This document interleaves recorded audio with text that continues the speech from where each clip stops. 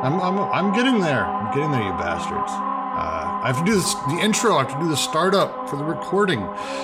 Hello, and thank you all for coming to the Deleuze and Guattari Quarantine Collective ongoing reading of Anti-Oedipus. We are continuing with Section 5 of Chapter 4, the final section of the book, as we learn the second task, positive task of schizoanalysis. Everyone may have a week off to sort of catch up and prepare for us ending this, so we'll see what we can get through in the next 2 days. For now, I'm going to dive into Anti-Oedipus.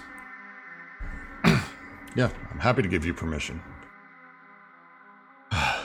Lawrence shows in a profound way that sexuality, including chastity, is a matter of flows, an infinity of different and even contrary flows.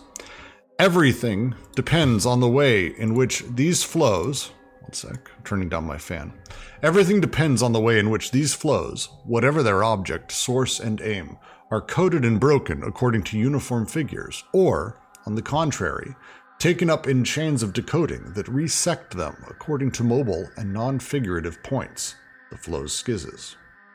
Lawrence attacks the poverty of the immutable identical images, the figurative roles that are so many tourniquets cutting off the flows of sexuality. Fiancé, mistress, wife, mother. One could just as easily add homosexuals, heterosexuals, etc. All these roles are distributed by the Oedipal triangle, father, mother, me.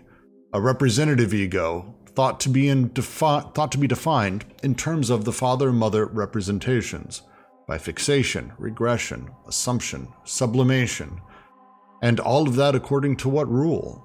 The law of the great phallus that no one possesses, the despotic signifier, prompting the most miserable struggle, a common absence for all the reciprocal exclusions where the flows dry up, drained by bad conscience and resentment.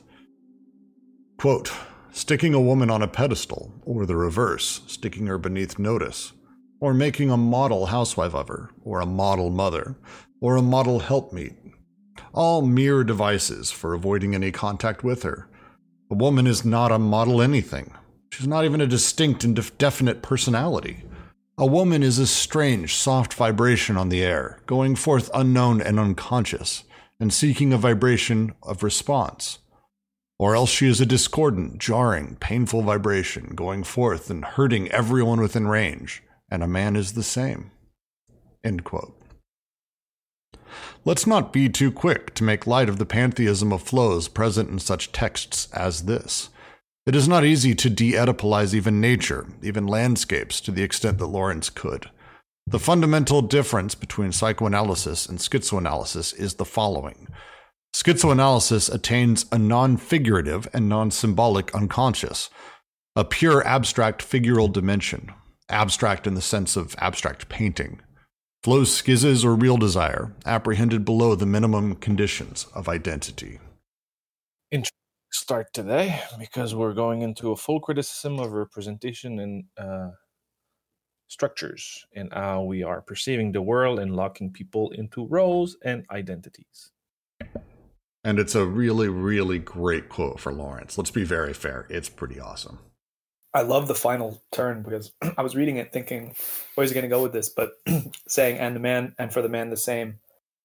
It's not just like it doesn't seem like a throwaway line. He's kind of like, he's pointing out that they're all vibrations all the way down.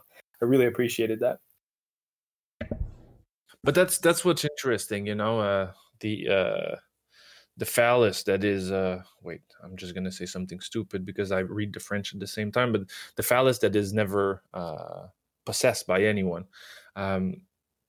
It's interesting because it breaks from, the contemporary political understanding of, identity politics. In one side, they put like a certain type of man that actually really exists, but like there's a confusion between this despotic signifier and the people that it's representing.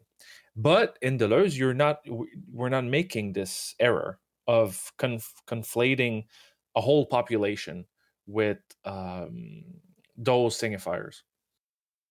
Yeah, I think you're right about that. And they get into like the use of like regression and sublimation kind of as techniques of maintaining those kind of those representations, but also the way that works in terms of right? So like by this distribution, right, there's a way in which like biunivocalization happens, right? Like a double bind more directly. And so instead of having becomings of woman and man, or becomings of sexuality or gender, you get all that quashed and sort of into a double bind, right? Yeah, and it's it's not something that they say into this book, so I won't go at length about it. But it's the whole principle of the n-1, in the sense that the assemblage is the n-1, but there's the molar aggregate is a form of assemblage also, and it needs to be addressed into what it does instead of how it can be represented. And this is a great example of something that came like years before, and they were already like on that kind of thinking. Well, and it's an interesting the early section here where it talks about many flows of sexuality, the tourniquets, cutting it off, fiance, mistress, wife, mother. All of these roles are distributed by Oedipal triangle, father, mother, me. It almost feels as though they're and what they've been saying in the last few sections, and not to jump forward a little bit here, but it's almost as though we're not necessarily discussing coming up with something that is non-heteronormative, but instead discussing things that are non-Oedipal normative, like Oedipal normalization is the thing that we're actually trying to transgress. Mm-hmm. And it's the whole thing about structuralism in those years also, because everything was becoming a classification or a taxonomy. And it's to say that reality cannot be reduced to those taxonomies, or the way we try to organize cognitively reality always escapes that. So like there's a broader argument to this as well. Yeah, and that's why I mentioned like the sublimation and that there too, right? Like there's techniques that go to try and to actualize this in a certain manner too, right? But we've talked about this before, right? Where if Oedipus can become a kind of investment, right, there's a way in which it can also be actualized in that manner. All right. I think I will move on to the next paragraph unless anyone has any last quick things. One thing I did want to quickly jump on is the use of the phrase abstract in the sense of abstract painting. Really a beautiful little note there, rather than talking about things being sort of abstract in other ways. Giving it a bit more of a direct correlation, not transcendent. Thank you for phrasing it that way, Alyosha. All right, next paragraph. What does psychoanalysis do? And first of all, what does Freud do, if not maintain sexuality under the morbid yoke of the little secret, while finding medical means for rendering it public, for making it into an open, included disjunctions, local connections, nomadic connections? In short, you jump. Well, wait, my text. No, I jumped to the top of the page. That's my fault. I'm an idiot. Let me start that over. In secret, the analytic Oedipus. I am going to cut this shit. I make a note of it. One moment. That is at 20:37. Cut. 20 minutes. Flat. Excellent. All right. I'm going to read the next paragraph now.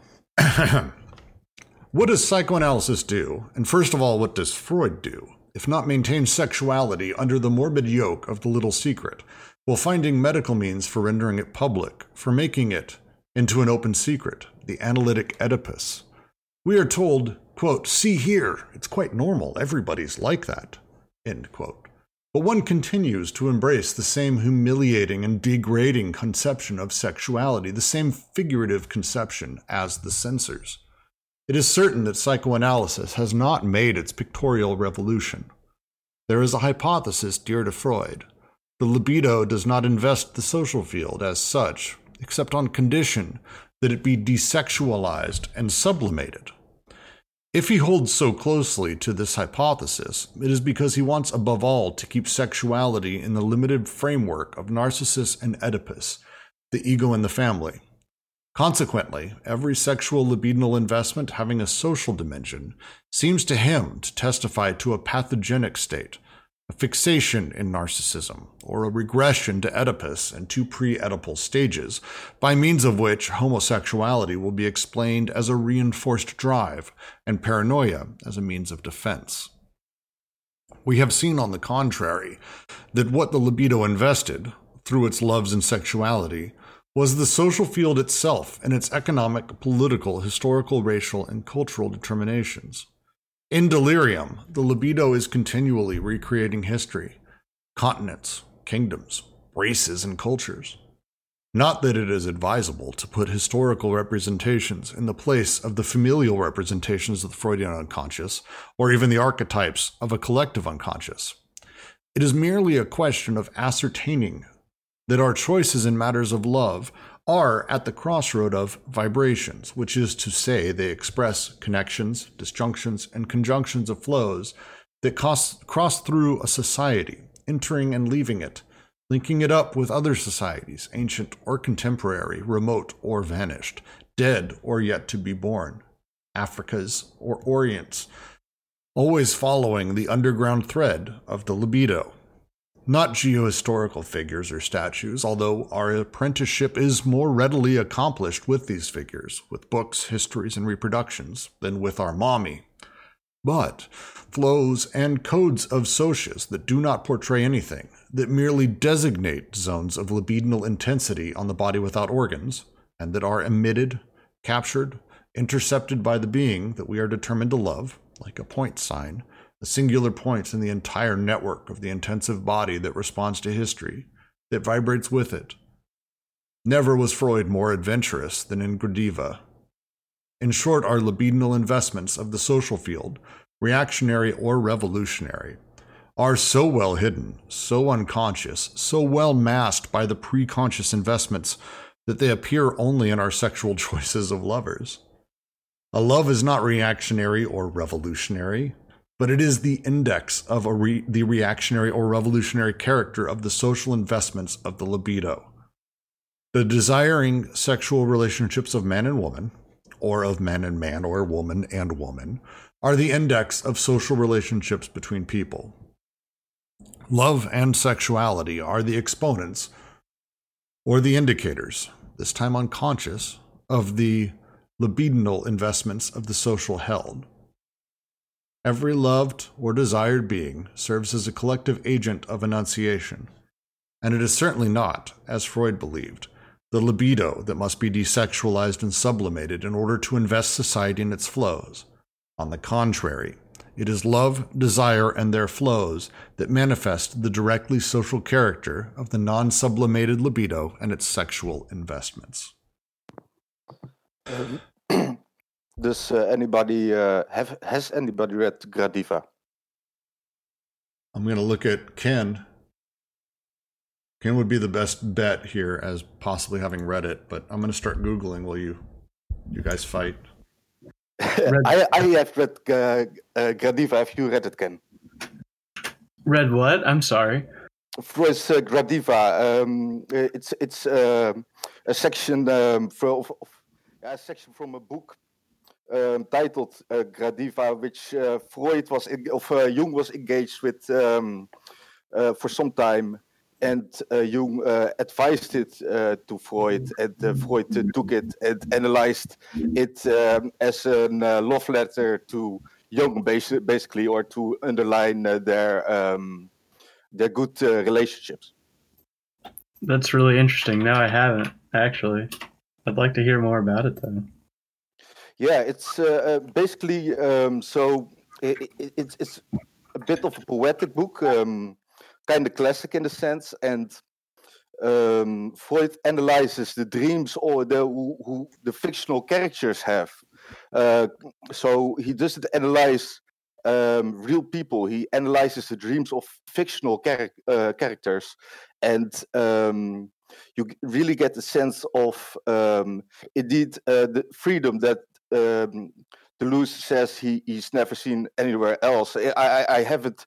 I couldn't read with, but I've listened with, because I have the Bloomsbury edition, and I'm a bit lost where we're at the moment. But if anybody, by the way, has the Bloomsbury edition and could maybe give me a page number, that would be great. But to continue on Gradiva, he analyzes fictional characters and comes to really short and bursting conclusions about those dreams and how they relate to the unconscious. So he's analyzing a fictional unconscious in Gradiva, which is, of course, exactly the point which Deleuze is trying to make, that maybe I'm getting a bit ahead of myself, but maybe it's exactly what we need to do, or what we are already doing, that every conscious of unconsciousness is fictional. Joe, how does that distinguish from Oedipus in that sense? I mean, obviously a whole structure was built out of Oedipus, but I mean, just in the principle of, do you know how he avoids turning Gradiva into that kind of like repressive structure or semiotic like apparatus that the D&G are critiquing? That's a good question. Let's see. Yeah, he does it. He gets pretty Oedipal with it, but he can't for some reason really close that the viciousness of that circle, because of the gap that the fiction leaves. To Freud, Oedipal relationships are as real as honey and mustard, for example, and of maybe it's his bread and butter. I don't know, but the fictional characters always leave a gap. So Freud starts guessing what might have been the Oedipal context for the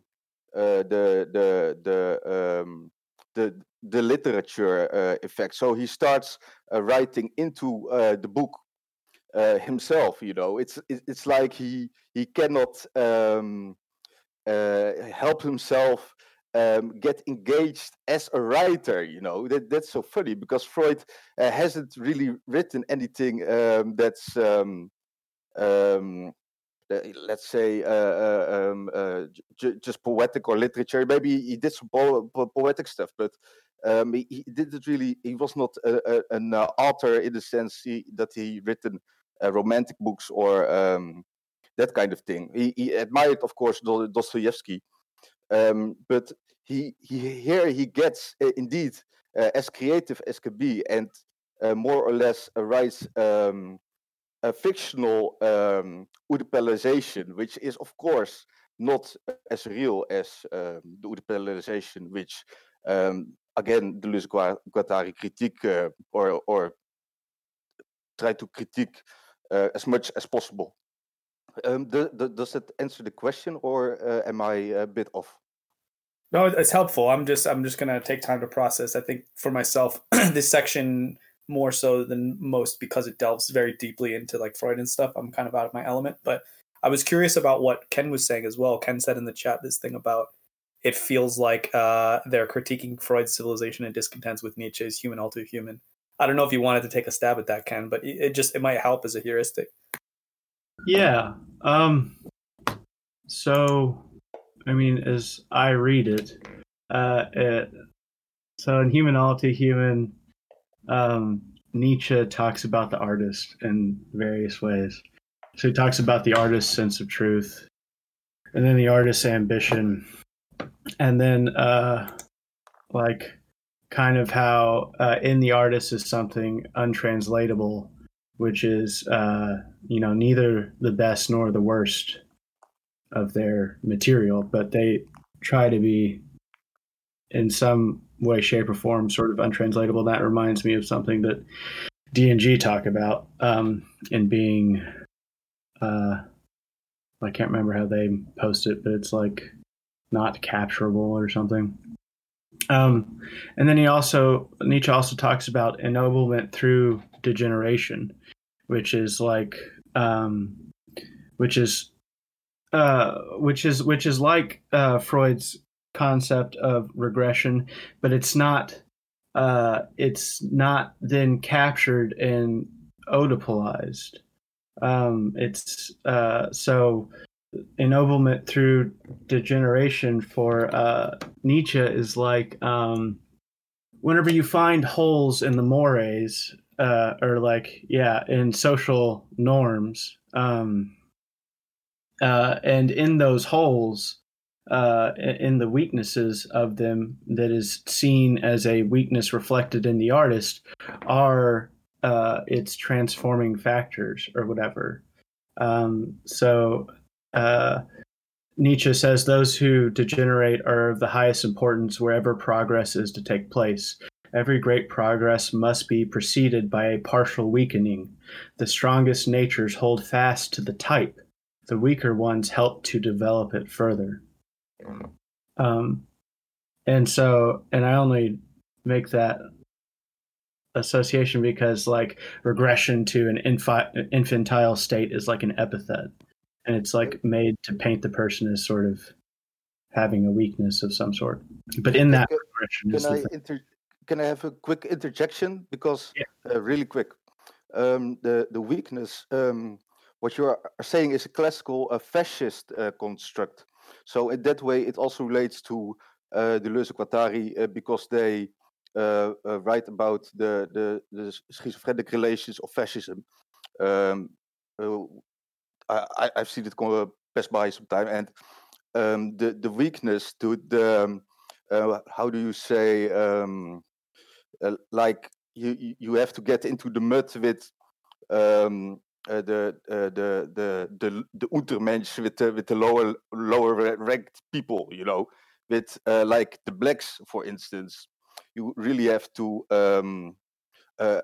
work with them.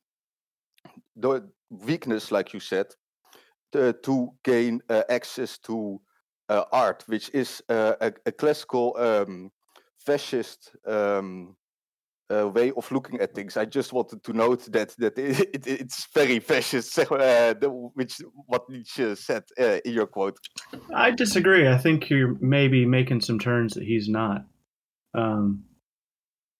But I see what you're saying, and that would be sort of like how capitalism incorporates, I don't know, the productive capacities of marginalized peoples to further its own production. But he's talking about like the perceived weakness of a dramatic artist who sort of has breakdowns and breakthroughs and things like that.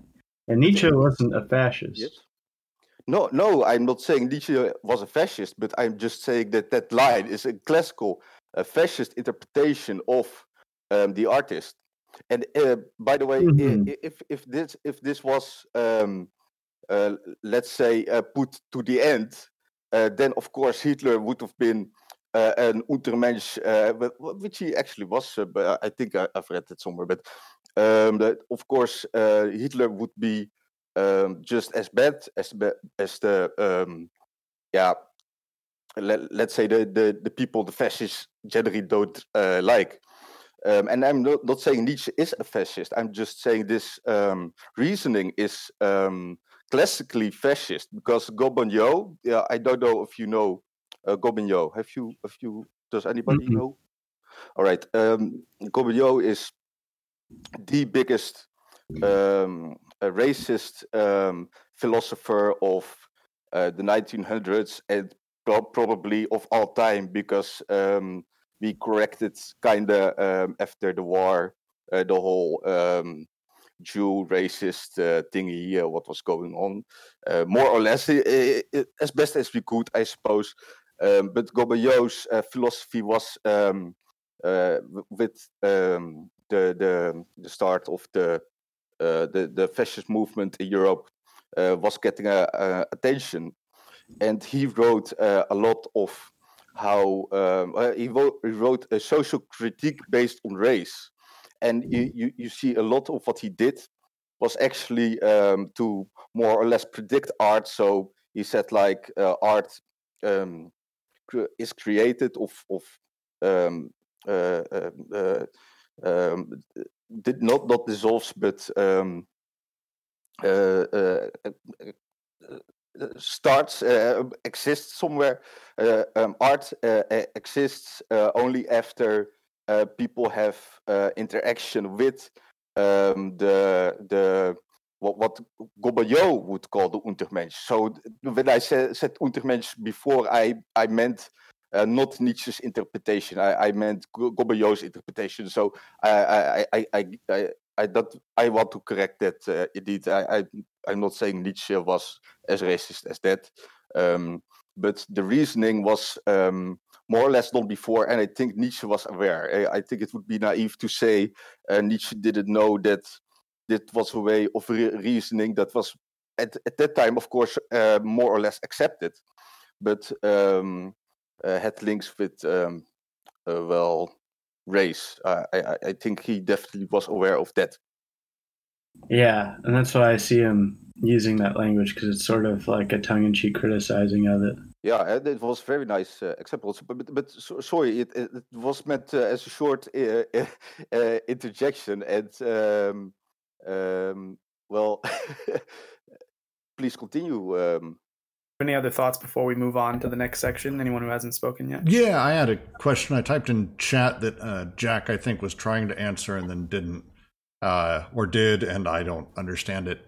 I copied a part of this that says, in short, our libidinal investments of the social field, reactionary or revolutionary, are so well hidden, so unconscious, so well masked by preconscious investments, they appear only in our sexual choices of lovers. It's very particular phrasing, and my question is, so is it who we fuck determines where we sit, revolutionary or reactionary? And Jack is saying that it's a not we're not talking about anthropocentric sort of sexual desire, which because they've been talking about your non-human sex, your etc. But this feels like they're pointing right at our human sex, and I'm kind of confused. It's the same kind of stuff when Zizek says that, love is a pretty discriminatory kind of feeling, because when you love something, you discriminate against the rest and you exclude the rest from your passion. So, love would be something, if we take it not from the individual, but something that passes through as a desire or as a passion, it actually is being actualized in you into discrimination. So desire passing through bodies or dispositives or whatever else, assemblages, will start including some and excluding others. Yeah, to put it in a more Deleuze and Guattari way, right? The intimate relationships we have with other people reveal the way that we invest the social field in the most, I guess, stark or closest way possible. And I suppose it's also part of this, because again, I missed the last session, but in the previous section, they were talking a lot about the difference between preconscious and unconscious investments, and the way that those play out on different levels can lead to being both, a subject and a subjugated group in different ways, or revolutionary in one way and reactionary in another way. And I suppose you could also see it, whether you took it as literal, human sexual relationships or more than that, it's like the old stereotype of Nazis in the US who all serially date black women or something like that. It's not that you can determine their politics all from that, but there is something going on there that is sort of, there's an internal contradiction there that I suppose you could explore. And I'm guessing out loud that it would, maybe for D&G, would be more interesting to explore that beyond some Oedipal framework where they're reaching for some lost thing in their act of doing that, but that reflects some of the social investments of just the way that the whole social field is structured. That makes sense. The phrase that has attached to me, I think, is, they have the line in here, every loved or desired being serves as a collective agent of enunciation, which I really like. It makes more sense with that explained to me. Thank you. All right, I'm going to continue on to the next paragraph unless we have objections. I have one thing I wanted to make sure that we brought up, because I don't know, I found it really interesting and useful when I was reading this paragraph, is they bring up narcissists as a sort of alternate pole in Freud's theory to the Oedipal complex. and it was useful to like go through and learn about what primary narcissism is for Freud, because it is different from the sort of desire that is invested in an Oedipal triangle. In Freud, because we aren't born with like an ego, the like construction of that ego comes from like libidinal investments directly into the body, and that's primary narcissism. And as you get older and start to invest the libido into the objects around you, that's when like the superego and Oedipus start to get involved. But as a sort of really, really simple sort of definition of what primary narcissism is and what they're referencing, I think in this paragraph, it's worth going over just really quick. Yeah, I'd like to add that narcissism for Freud was actually he hasn't written, of course, a lot about schizophrenia, but Freud wrote, I think I haven't read all of Freud yet. I'm doing a whole read of its by bibliography, but narcissism was linked to schizophrenia directly. And Freud stated that schizophrenia was basically people hearing their own conscious under narcissistic pressure. That's interesting. It sort of in a funny way predicts. I don't know. I guess it's sort of like, what's the word I'm looking for? It's like ironic, I guess, if you want to say that everyone's desire gets caught up in these Oedipal complexes, but then you're going to introduce this narcissistic character to explain the psychosis that you can't explain with the Oedipal complex. It's almost funny. Yeah, but it is of course tragic also because it's well, not the way it's put in the book, but the way Freud put it, it was more or less tragic, because of course people started hearing voices which he said was their own. What did I say just a moment ago? Conscious. You're right and wrong. So that was, of course, actually pretty un-Freudian. Freud was Nietzschean and so. I don't know where I got the idea to delegate that kind of relationship away to the schizophrenics. That was a dick move from Freud. Yeah, I guess. But I want to say out loud that we should talk about this again when we go. They're in like 10 pages from now or whatever, when they start talking about like what makes the schizophrenic sick, because I think it will be interesting to sort of talk about the way Freud looks at it versus the way that Deleuze and Guattari look at it. Yeah, I've got all the Freud stuff memorized. So if Ken has a blackout or something, I can hop in. All right. Now I think I'll move on to the next paragraph. For those looking for a thesis topic on psychoanalysis, one should not suggest vast considerations on analytic epistemology, but modest and rigorous topics such as the theory of maids or domestic servants in Freud's thought. There are some real indices in such areas. On the subject of maids, who are present everywhere in the cases studied by Freud, there occurs an exemplary hesitation in Freudian thought, a hesitation too quickly resolved in favor of what was to become a dogma of psychoanalysis. Philippe Girard, in unpublished remarks that seem to us to have a wide application, situates the problem at several levels. In the first place, Freud discovers his own Oedipus in a complex social context that brings into play the older half-brother from the rich side of the family, and the thievish maid as the poor woman. Secondly, the familial romance and fantasy activity in general will be presented by Freud as a veritable drift of the social field, where one substitutes persons of a higher or lower rank for their parents, the son of a princess kidnapped by gypsies or the son of a poor man taken in by bourgeois. Oedipus was already doing this when he claimed a low birth of servant parents. Thirdly, the Rat Man not only installs his neurosis in a social field determined from one end to the other as military, he not only makes it revolve around a form of torture originating in the Orient, but also in this very field he causes his neurosis to oscillate between two poles constituted by the rich woman and the poor woman, under the effect of a strange unconscious communication with the unconscious of the father. Lacan was the first to emphasize these themes, which were enough to challenge the whole of Oedipus.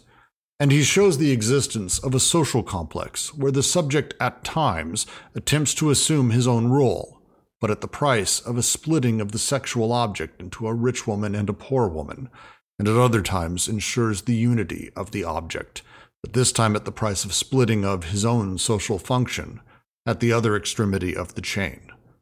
Fourthly, the Wolfman demonstrates a marked taste for the poor woman, the peasant girl in all fours washing some clothes, or the servant scrubbing the floor. This is going to be for someone who has a better understanding of Freud than me.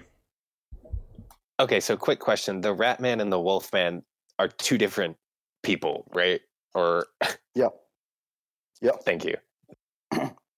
Yeah, it's really coming down to they leave it out here, but it's basically male impotence. What is the issue? Because the male fantasy of course, the poor woman who needs help, the damsel in distress, is very appealing, because, or like the whore with the golden heart, is also a male trope, which is very much a direction people take when they start trying to get it on, so to speak. So that's what's underlying here. It's all based on the male patriarchy, and Freud knew that. So that's not the problem. It's not the problem that Freud didn't know. So that's where Deleuze and Guattari step in and take the lead. It's very interesting. I think I like the way they describe it. No, it's a really, I just spent a few moments, essentially what this paragraph's doing, and correct me if I'm wrong, is going through a handful of Freudian sort of meta-analyses that have existed. The Rat Man and the Wolf Man I know of as different specific texts of his, where he broke down different people and he went, this is the Wolf Man, this is the Rat Man, here's how they relate to society, here's why they do what they do, here's their stories, and it's the nicknames he gave them supposedly for anonymity. Although, I know indeed for anonymity, and I've read the Ratman way before, so it's a bit hazy on the Ratman, but the Wolfman I read quite recently, and the thing about the peasant girl was that it was basically he was the Wolfman was 4 years old, I think, maybe three or four, like a bit younger than the Kleine Hans or Little Hans. And he the what was it again? I think she corrected him. He urinated before her. He saw he had his maiden, his help maiden, or how do you call those people? His help, let's say it's workers, is basically his slaves, but I wouldn't go there, but European, and whatever. So his worker lady was cleaning up his pee because he was dominant with her by urinating nakedly in front of her in the kitchen. So at 4 years old, he made a sort of he got a perverse complex with this lower class woman. So that was the first thing, and I think she gave him a real of correction after, which might has some sound of an erection, so who knows how a child processes that. But later on, when he's like pubescent 16 or something, he sees this this girl his age, maybe 2 years older, I think. He was like 16 and she was like 18, if I'm correct. And she was washing clothes at the pond or the stream or something, or the river. And she stooped down to her knees, and she displayed the same position, the sort of how do you say? I wouldn't say degrading, but more or less the feminine position of like what we may call the bottom in doggy style. I'll just say it. Like that's what it is. Yeah, it's true. It's exact. So, while she was displaying, while she was in that position, the Wolfman fell in love with her, and started to. That was from that moment on, he was obsessed with that girl, which of course, because of his stance, he was a royalty basically, or some. He had a name. How do you say that? The blue blood. He was high class. High class, yeah, upper class, whatever. And that couldn't be. So that was a problem. And of course, he had a terrible. His mother was pretty. His mother was dead. Was pretty dead. So he had his Nanya and his dad was, I think, never there. So, and his dad was very strict, and his Nanya was his grandmother. On he started to project sexual fantasies because he didn't have a mother. So that developed very strangely for the Wolfman. Well, the Wolfman's entire story and the Ratman's is fascinating, but this paragraph specifically, and the next one is where they start taking down. But this one is basically about, here is how they came out, and as Alyosha linked to the case of the Wolfman specifically, he ended up coming out and saying, well, this Freud lied. I wasn't cured. I didn't witness my parents having sex. I have no idea. Like, he was a quack, is basically how the Wolfman ended up sort of viewing the whole thing. And I want to get into the next paragraph because it's about sort of taking this down. Any last notes before we move on? Because I think that was it was a super deep dive into some Freudian shit. Literally Freudian. Yeah. All right. Cool. To continue. The fundamental problem with regard to these texts is the following. Must we see in all these sexual social investments of the libido and these object choices mere dependencies of a familial Oedipus? Must we save Oedipus at all costs by interpreting these investments and object choices as defenses against incest? Thus the familial romance, or Oedipus's own wish to have been born of poor parents who would cleanse him of his crime? Must these be understood as compromises and substitutes for incest? Thus, in the Wolfman, the peasant girl is a substitute for the sister, having the same name as she, or the girl on hands and knees, working as a substitute for the mother surprised in coitus. And in the Ratman, the disguised repetition of the paternal situation, making it possible to enrich or impregnate Oedipus with a fourth symbolic term charged with accounting for the splittings through which all libido invests in the social field. Freud makes a firm choice of this last direction, all the more firm in that, according to his own confession, he wants to set things straight with Jung and Adler.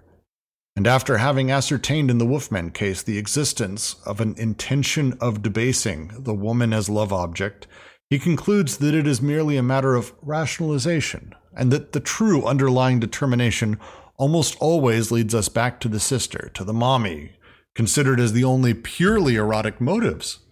Taking up the eternal refrain of Oedipus, the eternal lullaby, he writes, quote, "A child pays no regard to social distinctions, which have little meaning for it as yet, and it classes people of inferior rank with its parents if they love it as its parents do, end quote.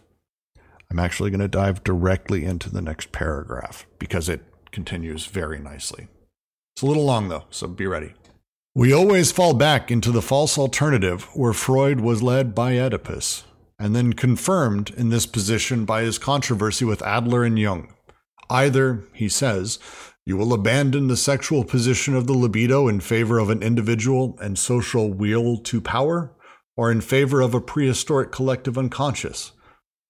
Or you will recognize Oedipus, making of it the sexual abode of the libido, and you will make daddy mommy into the purely erotic motive. Oedipus, the touchstone of the pure psychoanalyst, on which to sharpen the sacred blade of a successful castration. That's a great fucking sentence. Yet what was the other direction, glimpsed for a moment by Freud apropos of the familial romance, before the Oedipal trapdoor slams shut? It is the direction rediscovered, at least hypothetically, by Philippe Girard. There is no family where vacuoles are not arranged, and where extrafamilial breaks are not manifest by means of which the libido is engulfed, in order to sexually invest the non-familial, i.e., the other class, as determined under the empirical rubrics of the richest and the poorest, and sometimes both at once.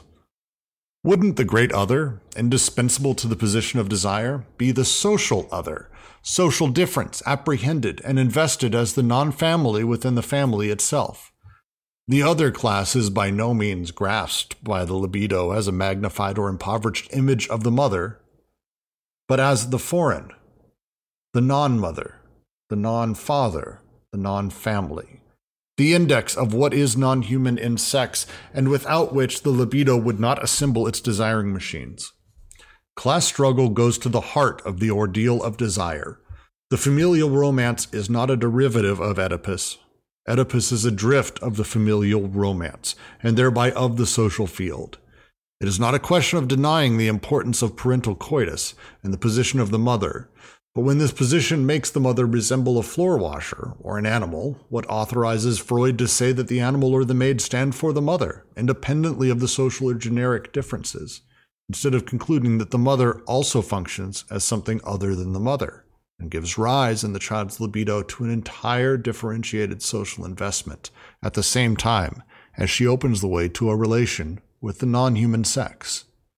For whether the mother works or not, whether the mother is from a richer or poorer background than the father, etc., has to do with breaks and flows that traverse the family, but that overreach it on all sides and are not familial.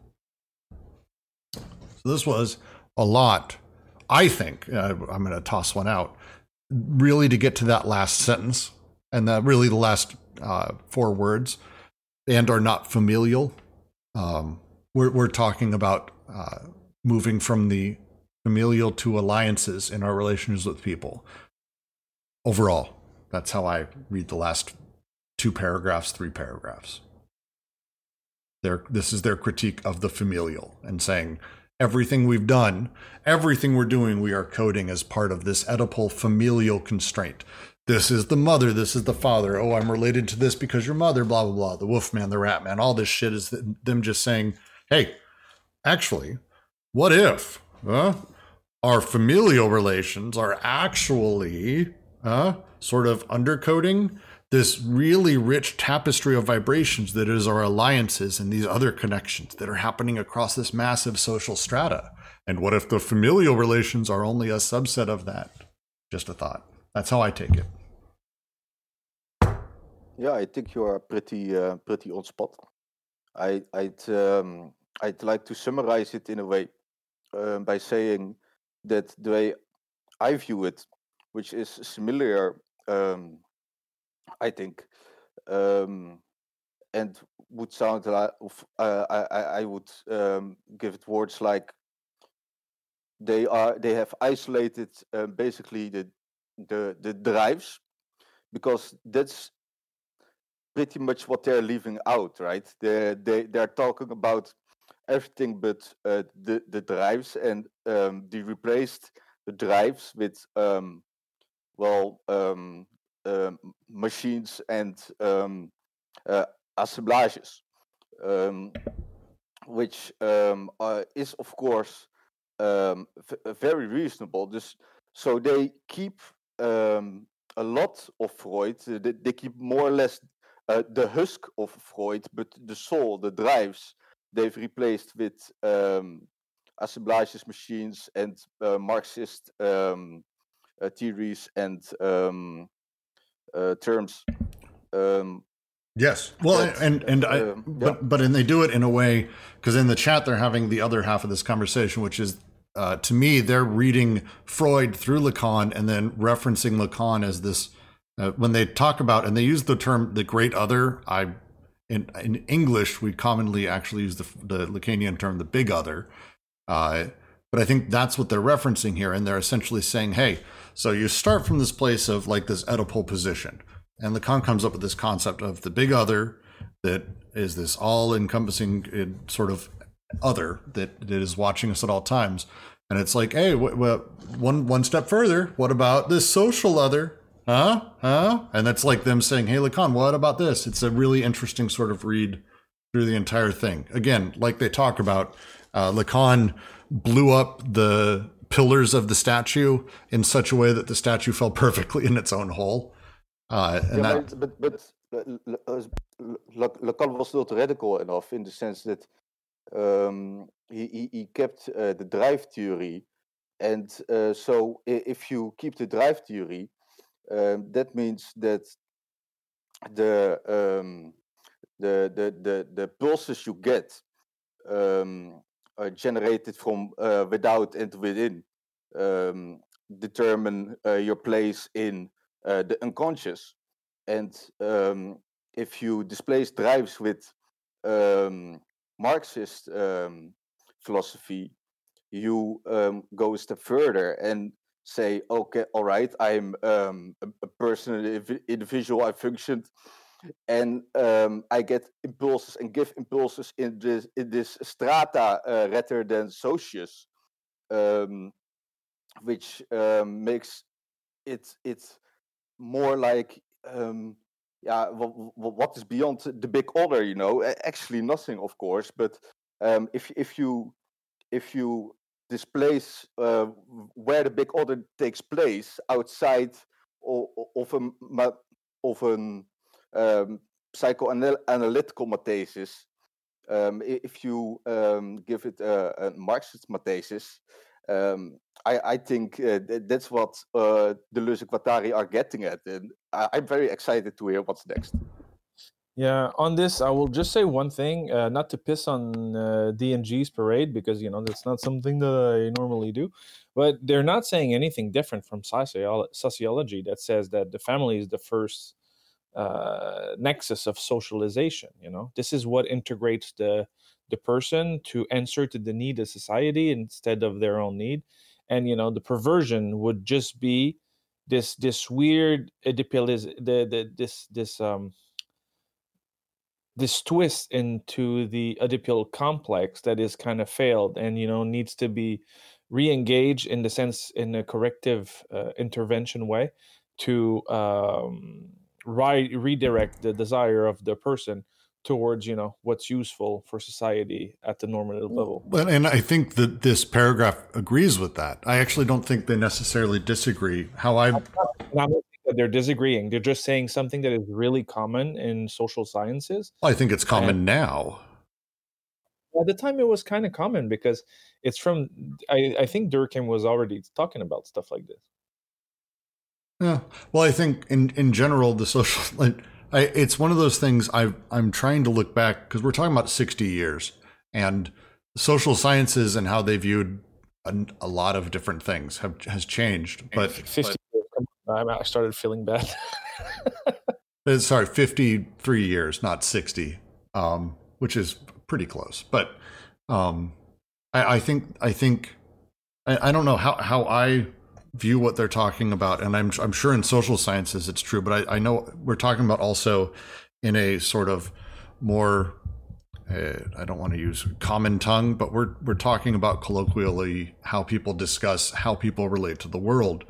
And I think for sure, I think everyone agrees that the family becomes sort of your representation for things early on, and it's how you're sort of grown into society, at some point there is sort of a switch that you can take where you can utilize that model of your family, and you can be sort of pushing everything else that happens, because once you supposedly become an adult and you join society, whatever that is at whatever stage, the tapestry of life becomes immensely more complicated than just how you deal with your parents. This server, how I talk to all of you people, is fucking so confusing and so difficult and so many more layers.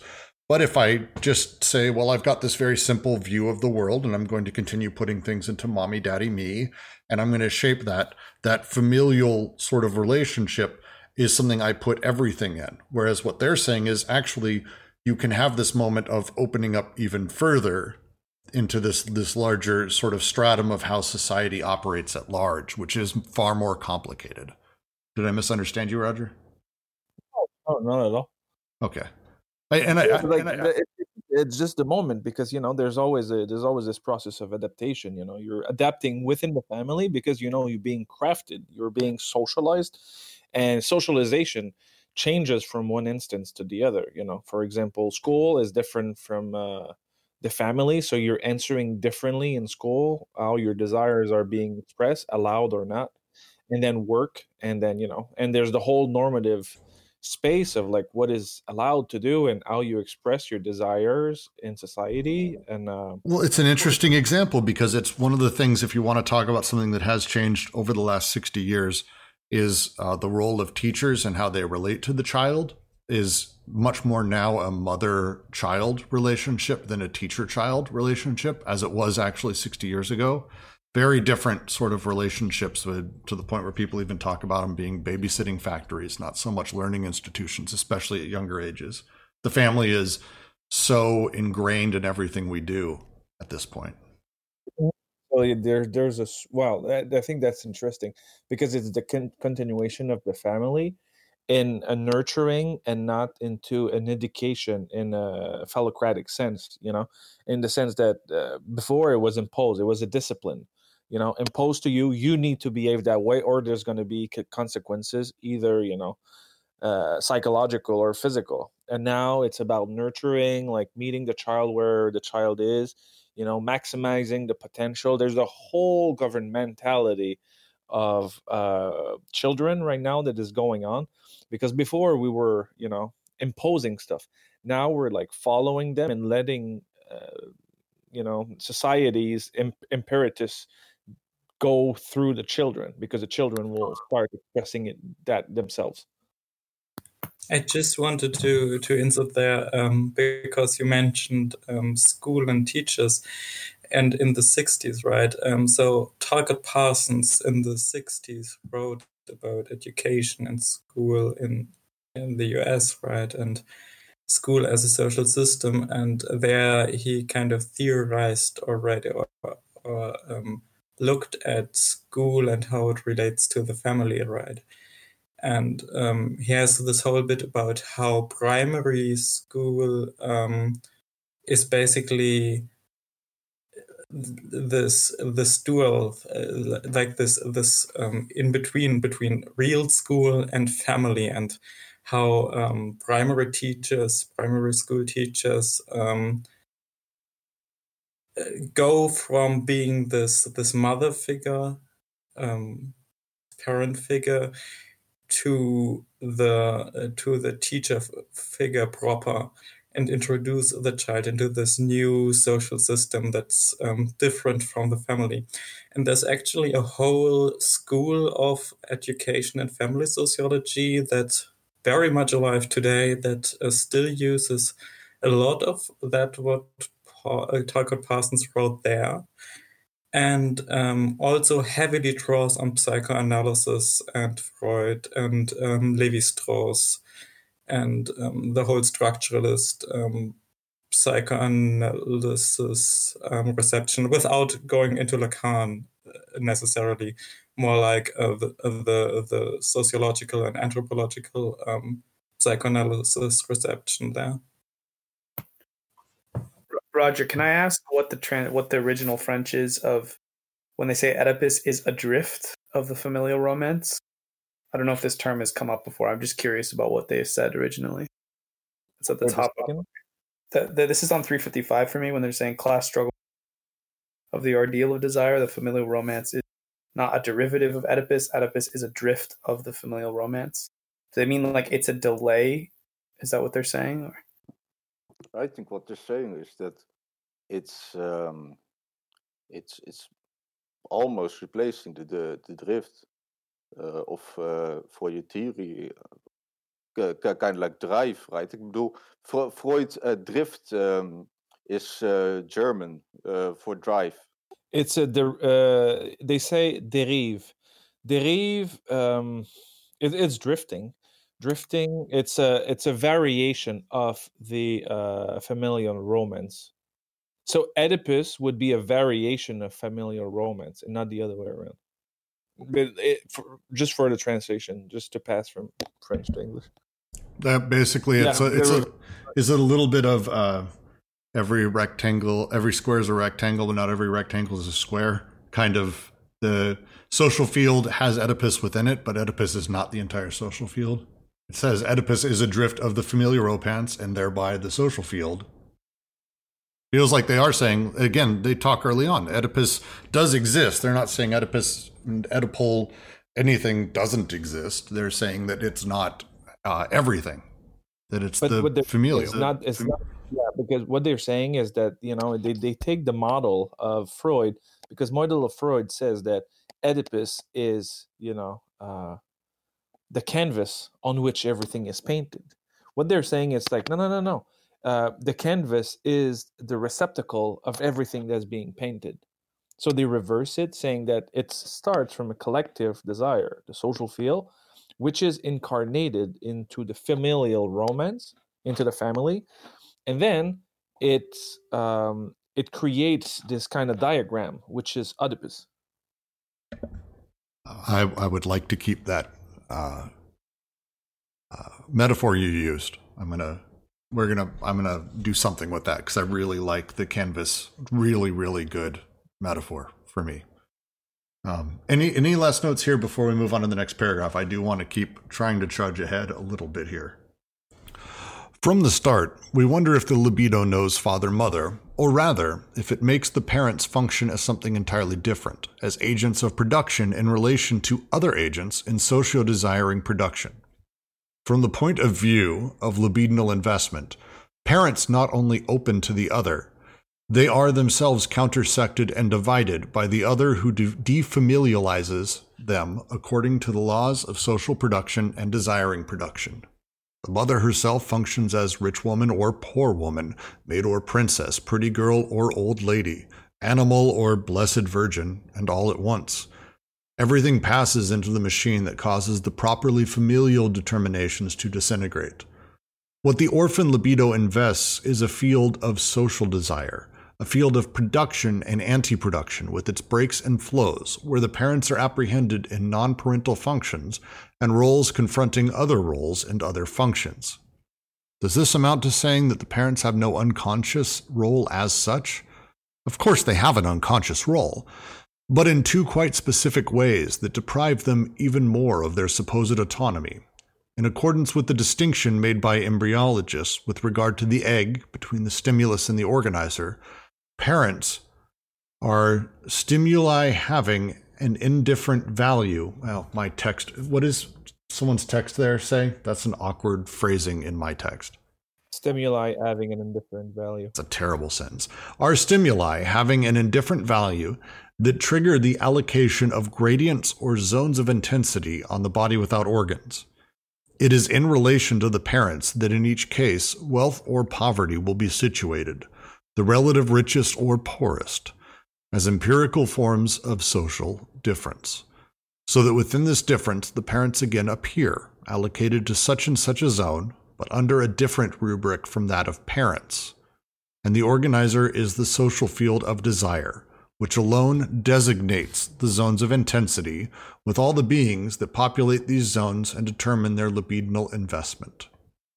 Secondly, the parents as parents are terms of application that express the reduction of the social field invested by the libido to a finite aggregate of destination, where the destination finds nothing but impasses and blockages, consonant with the mechanisms of psychic and social repression active in this field. Oedipus, such is Oedipus. In each of these scenes, the third thesis of schizoanalysis posits the primacy of the libidinal investments of the social field over the familial investment, both in point of fact and by statute. An indifferent stimulus at the beginning, an extrinsic result at the point of arrival. The relation to the non-familial is always primary, in the form of sexuality of the field in social production and the non-human sex in desiring production, gigantism and dwarfism. All right. I have a feeling there's some... Okay, let's try to take this down a little bit. Yeah, this section is painful. You're not alone, Alyosha. This section is very painful for me to read. Some of it reads beautifully and poetic and phenomenally, and then you get to a paragraph like this where I just... It's funny, because there's two authors, and we can really see who's writing right now, and now it's not been reorganized by Deleuze. We'll start with the beginning here, where they say, let me give my take on the beginning here. The mother here functions as everything. In the familial instance, the mother is basically many, many, many things at once. And everything in that sense passes into the social field. But once in the social field, the parents are another node on the graph. Mm-hmm. So let's say something, and then we're gonna be able to understand it from this. The parents are mediators. They're a machine that actually permit the passage from the social to the child, and then it's going to be easier for us to understand this stuff. Say that one more time for me. And the parents are mediators. They're not final authorities, in the sense that they're passing the norms, and they're passing the laws, and they're passing the desire, and passing the logic of the social field to the child. It's always in that direction. So they're producing machines that have effects on the child. So the child is, responding to daddy, mommy, but like they're only interface to a bigger world. So mommy, daddy is ultimately an apparatus that stands between the child and the social field, and essentially grinds and repurposes the norms of the social field for the child and feeds them as such, like a bird pre-digesting food for its babies. So in a general economy of disciplining or authority or learning, it functions as the same way as the teacher in school or the boss into the factory. Well, maybe we should say it's not that parents do always function as one thing or another, as a boss or a teacher. It's that they can, and that especially in looking at things through an Oedipal complex or in a psychoanalytic lens, it's always going to come up that the parents are these same sort of authority figures. Like, your boss is really your dad, because your Oedipus complex is this constant. I think another way of putting what they're getting at in this section is that the Oedipus complex isn't the aggregate of arrival, that you always end up going back to the Oedipus complex again, and again. That's just not what it is. And I think that's what they're trying to say. Yeah, I think that there is some sort of pre-giving or forgiving, if you can put it like that, without, I don't know if I'm maybe a bit off, but I think that there's a sense of forgiving everything which concludes the Marxist dialectic, and I think that's really nice, actually. So would that mean so how I read this beginning part where it says the mother herself functions as all of these things, everything passes into the machine that causes the properly familial determinations to disintegrate. That my son, he experiences basically all of life, he's 3, through myself and my wife. And we represent and we are everything to him at some point or another, whether it's a direct food source or a cook or a disciplinarian or a teacher or the guy playing video games, or the worker, or the boss, or the whatever. We are more pony, you know. Yeah, no. And what he makes you into. Yeah, no, it's the bouncy bed that he likes to jump on my stomach, or I started teaching him how to box. So like these things, daddy blank, daddy cook, daddy boss, daddy that. It's the nature of being 3 years old. He doesn't have a real boss. He doesn't have a real cook. He's got daddy, mommy. So like that's essentially, we are all of those things very early on. And then at some point, those begin to disintegrate, and the investments, the libidinal investments in the rest of the socius, the social field that exists, reorganizes those, and does so. They're saying that those alliances and those attachments take precedence and are the sort of real connections, versus saying everything is ultimately familial and shaped like that. I think you're close for sure. Like they are totally saying that the like material conditions of the society, the social connections that the parents are involved in are primary, right? That's the gigantism and dwarfism thing that they work towards at the end. That's the social production, conditioning the ways in which desiring production can function. So the third thesis here is what I would think I might need explained then. The primacy of the libidinal investments of the social field over the familial investment, both in point of fact and by statute. An indifferent stimulus at the beginning, an extrinsic result at the point of arrival. Now that beginning part, I get. That part makes sense to me, that it's the social field over familial investment. My alliances and who I choose to parlay with or deal with or fuck or be a boss with or have a shitty reading group every Monday with. This is more determinant of me than Oedipalizing all of these things and turning them back into sort of familial relations. The second part here is the thing I'm not quite following. An indifferent stimulus at the beginning, an extrinsic result at the point of arrival. What is that? Something about the first part. When they say statut, in French, it's droit, which means law. So it's clearer when you say it law, because the law is the symbolic representation that like exists over facts, because facts are like material kind of things. Maybe I'm wrong, but I think I can take a crack at interpreting this last sort of clause. So an indifferent stimulus at the beginning is their way of, I think, saying that the child doesn't experience parents as these sort of global entities that we call parents, right? This sort of complete role that includes all these, different things for everyone, different degrees of being authoritarian. That that's the kind of representation way of looking at a family. That's not how the child experiences it in their view, right? The parent is all these things. Is the pony, is the cook, is the worker or the maid, and they experience it kind of. They are experiencing these parental figures kind of as this like mishmash that in turn conditions the way in which they can interact with the social field. I think it's easier to start from the outside, to start with society instead of starting with the child, in the sense that when they say an indifferent stimulus at the beginning, this is what's like composed into the social field, just something that goes through everything, and an extrinsic result at the point of arrival.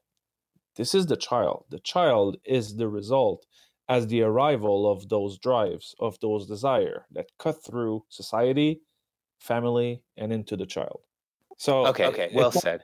You're always produced by the exterior. Like right now, like I'm sitting in front of my computer, there's all of you online with me, there's like physical interface and electricity, internet, and everything.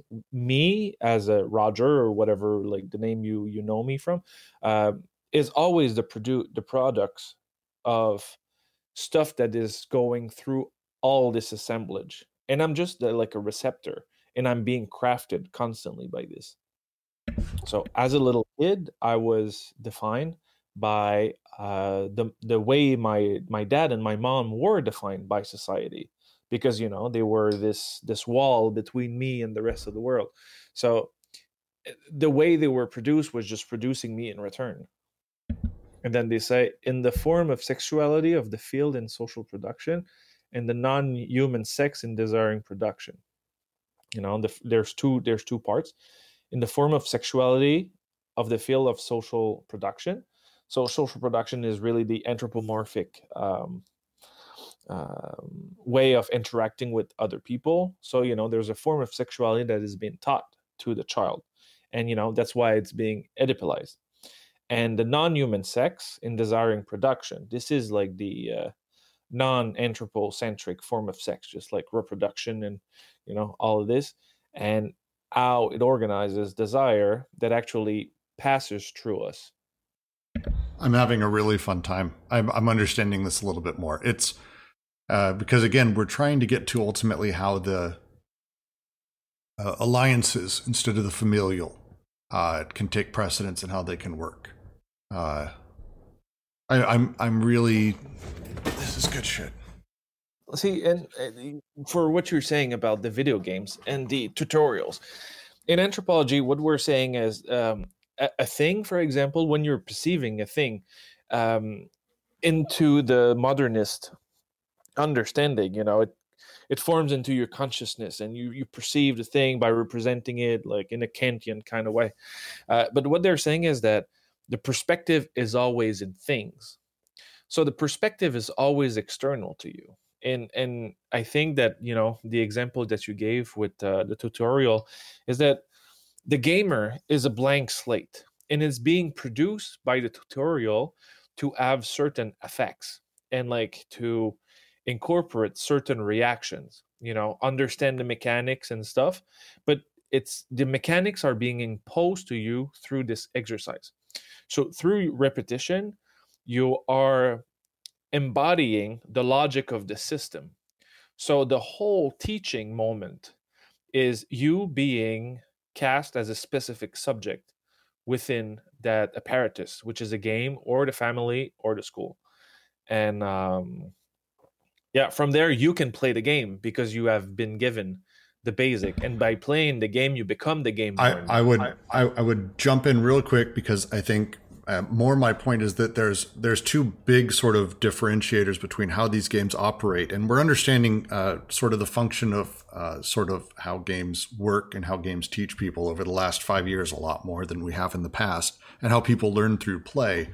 But the sort of two ways tutorials have worked is one is where you really focus on the loop. The loop is, here is how the things relate to each other directly. You do X, you do Y, you do Z, you get A. Boom, boom, boom, boom. And you do this with a person 4 or 5 times. And then at the end of that, you can let them free, and then they will begin doing that loop over and over. It's very easy to instill upon a person that sense of habit inside of that. The other way is where you actually teach people, if you do X and Y and Z, but you can also do Y, Z, and X, because here's how these things actually work and interrelate and how these different machine parts can function. You get something that allows people to have a lot more expansive sort of systemic understanding of a game. The difference would be something such as idle games, which are, if you're not familiar with, are games purely about the loop, which I would almost say are the most Oedipalized fucking games that there are. And then opposite that would be something like Minecraft, which has almost no direct loop as far as you can tell, even though it has a number of them. And it's much more about sort of these different directions you can go and making your own relations between the different ways that you can function from the tutorial. It's a really interesting, it's an interesting sort of thought process, because we're talking about sort of that first loop we all go on, the family and how we relate. I've got my father, I've got my mother, I've got me, and I'm growing through life. We all have this in common in some way or another. And then at some point, the reality is that the relation to the non-familial becomes primary. Actually, it's always primary. And to D&G, it takes place in the form of sexuality of the field in social production and the non-human sex in desiring production, the gigantism and dwarfism, the large and small, I suppose you would say, the social production and how we invest our passions and our desires in that versus the pure desiring machines, the non-human sex. It's a really great way to look at it. I'm starting to crack a little bit more. Yes, Juliet, Cookie Clicker is an idle game. It's a game about the loop and repetition and the safety in that. And they do extremely well, actually, globally. Idle games are exceptionally profitable, and it's very depressing. But it's an interesting, that first loop and training people about how the world and how things relate to each other, and then everything else takes that shape. It's an interesting thought. Any last notes before I move on to the next paragraph?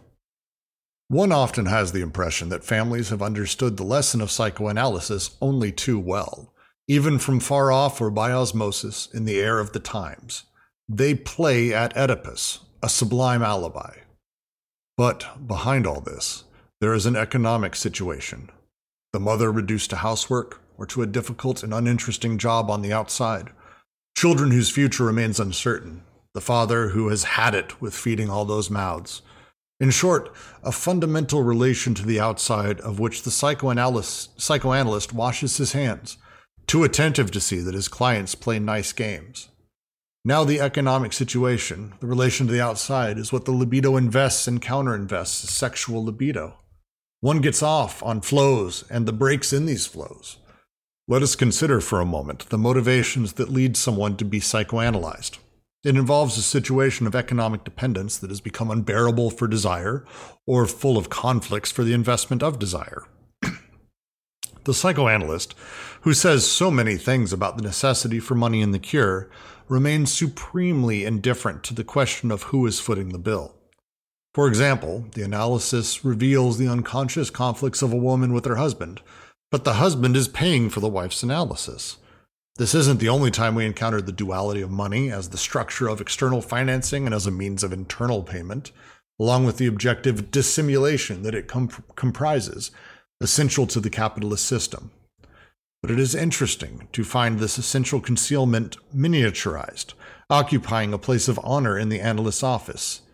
The analyst talks about Oedipus, about castration in the phallus, about the necessity of assuming one's sex, as Freud says, the human sex, and the necessity for the woman to renounce her desire for the penis and for the man to renounce his male protest. We maintain that there is not one woman, more particularly not one child, who can as such assume her or his situation in a capitalist society, precisely because this situation has nothing to do with the phallus and castration, but directly concerns an unbearable economic dependence. And the woman and the children who succeed in assuming do so only by detours and determinations completely distinct from their being woman and their being child. Nothing to do with the phallus, but much to do with desire, with sexuality as desire.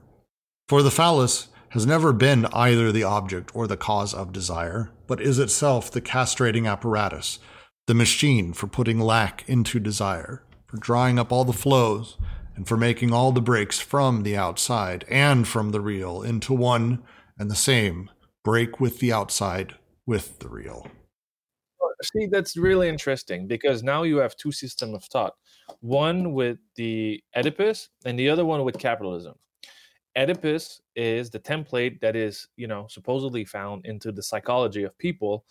But the second model says that the capitalist template is what is organizing people from an exterior and not from an interior. So it's really interesting because at this moment you can see, because when they're saying, oh, you're cutting flows, you're allowing flows, making the pipe and stuff like this, now they're saying that the pipe is not the Oedipus. The pipe is actually the assemblage of the capitalist society that actually allows or cut desire, and Oedipus would just be a result of that. Yeah, but now we have an Hegelian problem because the dialectics don't add up anymore. But that's the thing, because it's not an Hegelian form of thinking. No, but why not go all the way with it and make it Marxist thinking? Why this in between?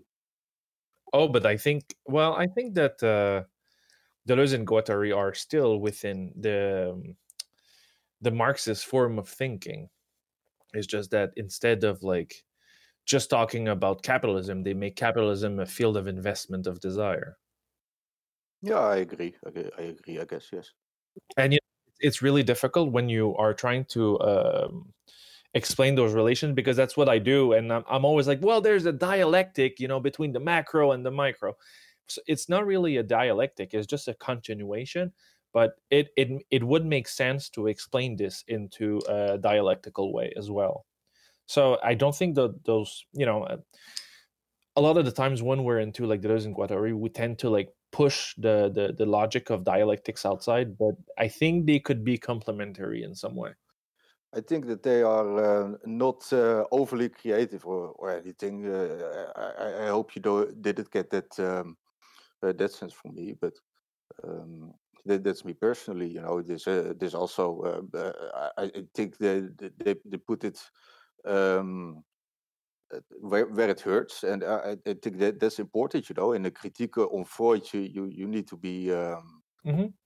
And this the specific, because they go into the specificity of the clinic, saying that we're not asking who's paying, but this is the condition of capitalism, because it's payment. The whole relationships in capitalism are always economic relationships.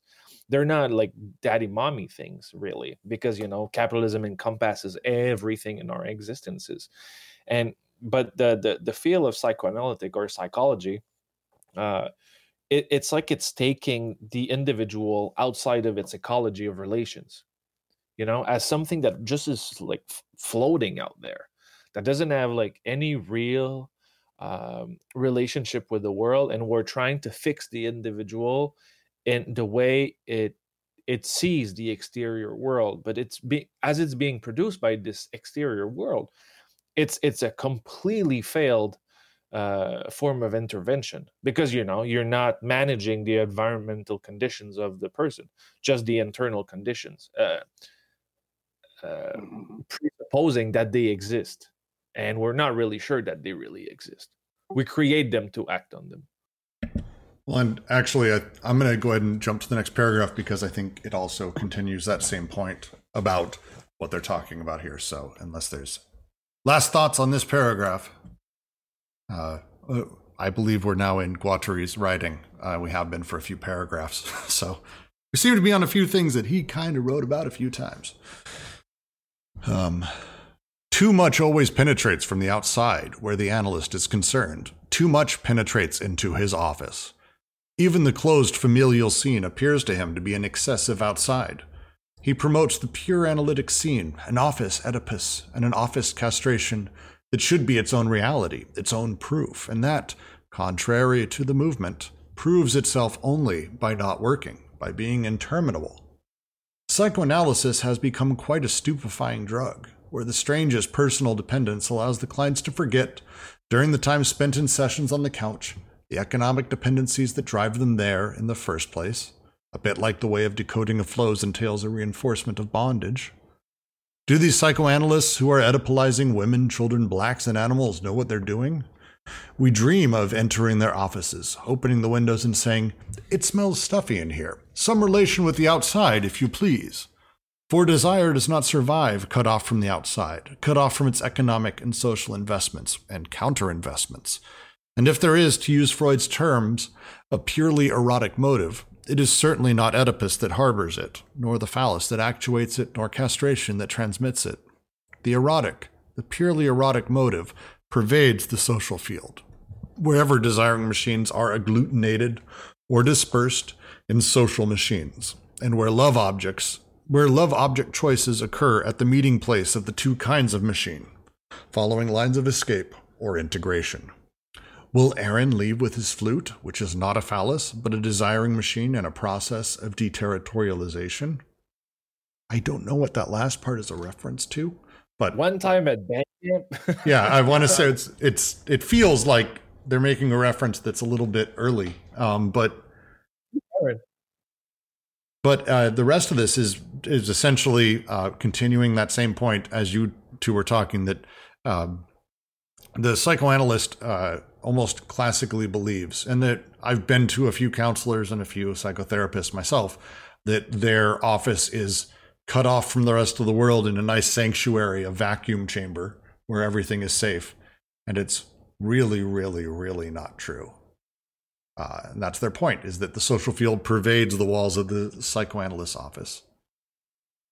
But it's funny because the way they put it, it would be like a moment of suspension of the alienating conditions of capitalism, in the sense that, you know, the clinic is, you know, it's a hub, like a completely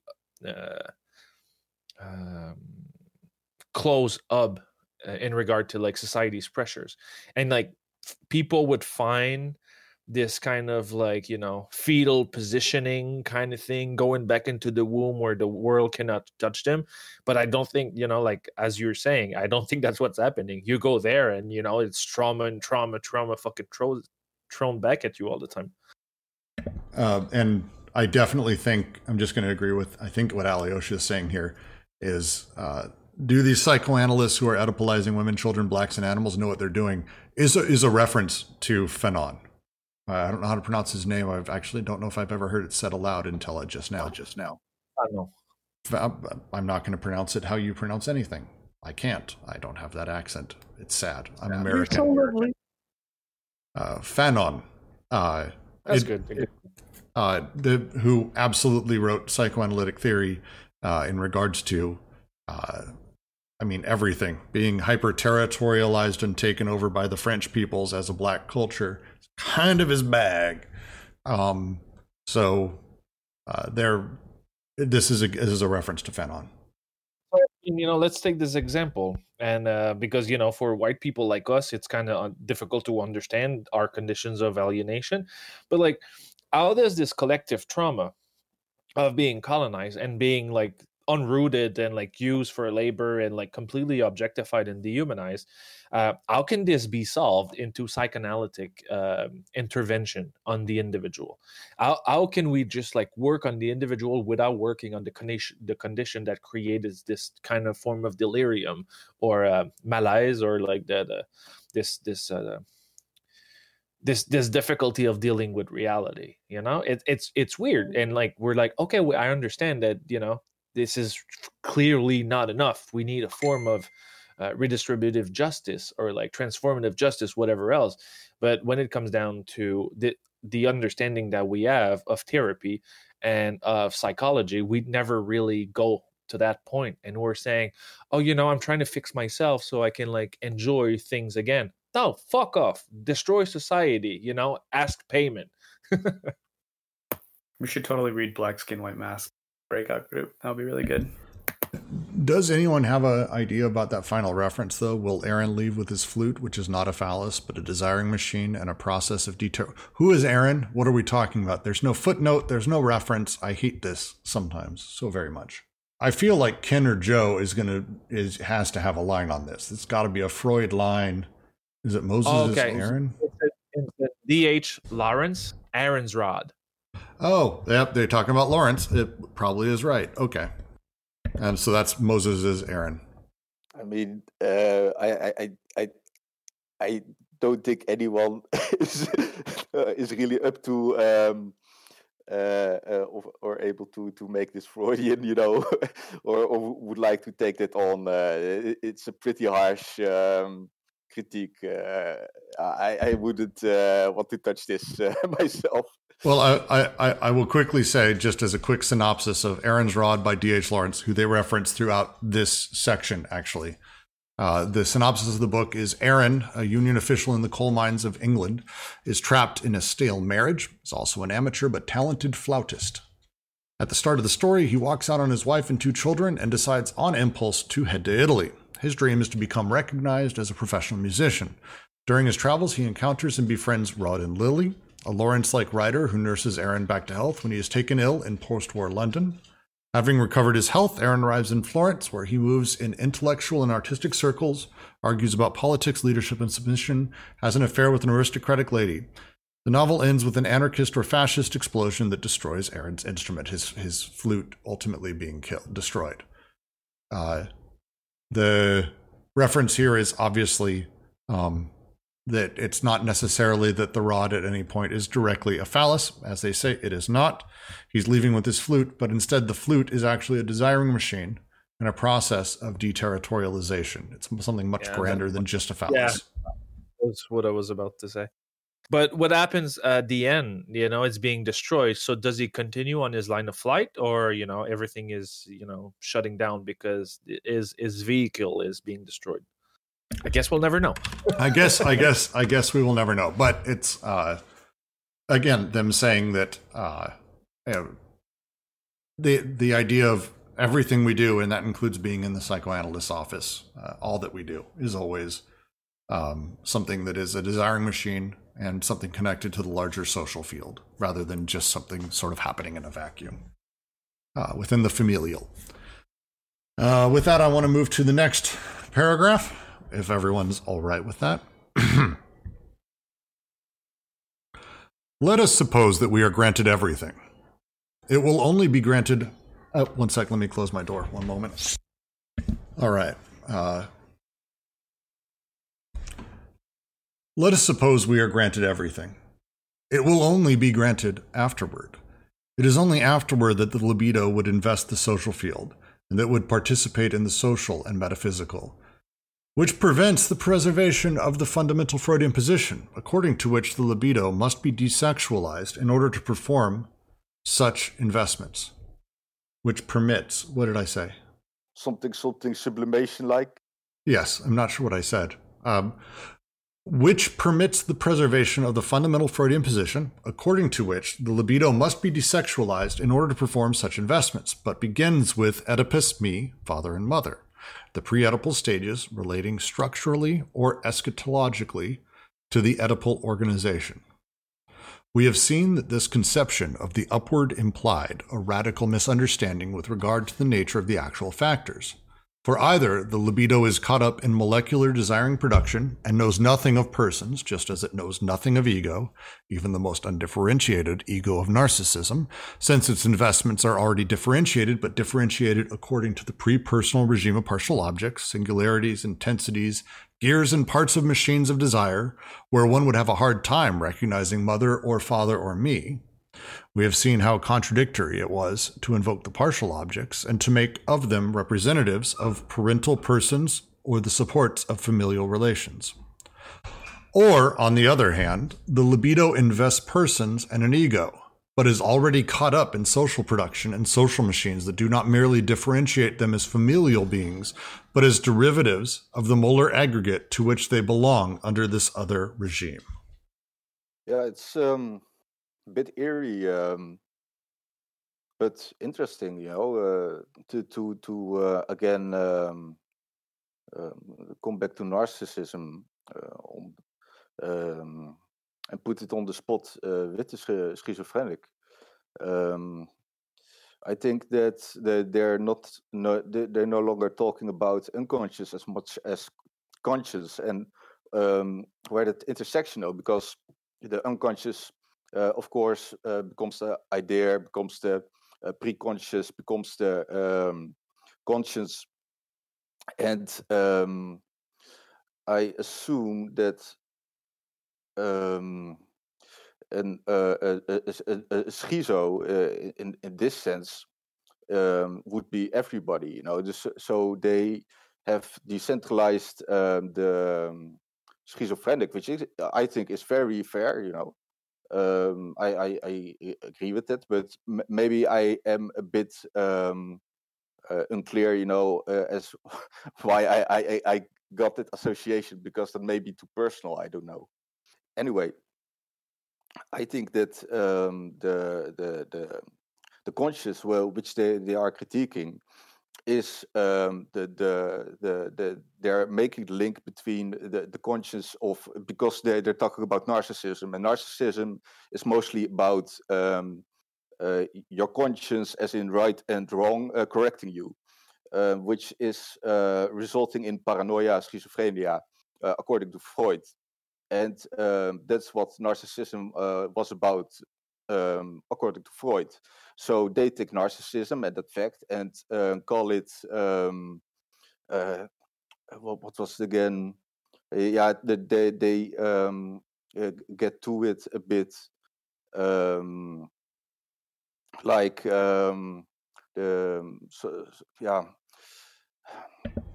I lost my train of thought a bit. Can somebody please help me? No, it's fine. It's a really we're in a really weedy, in the weeds section as we start discussing post subject, unconscious, pre-conscious, pre-individual, post-individual, social field, desiring machines. Like this is literally, we're in that place where it's starting to discuss where all of these things intersect and how our creation exists inside of it and how we relate to everything else.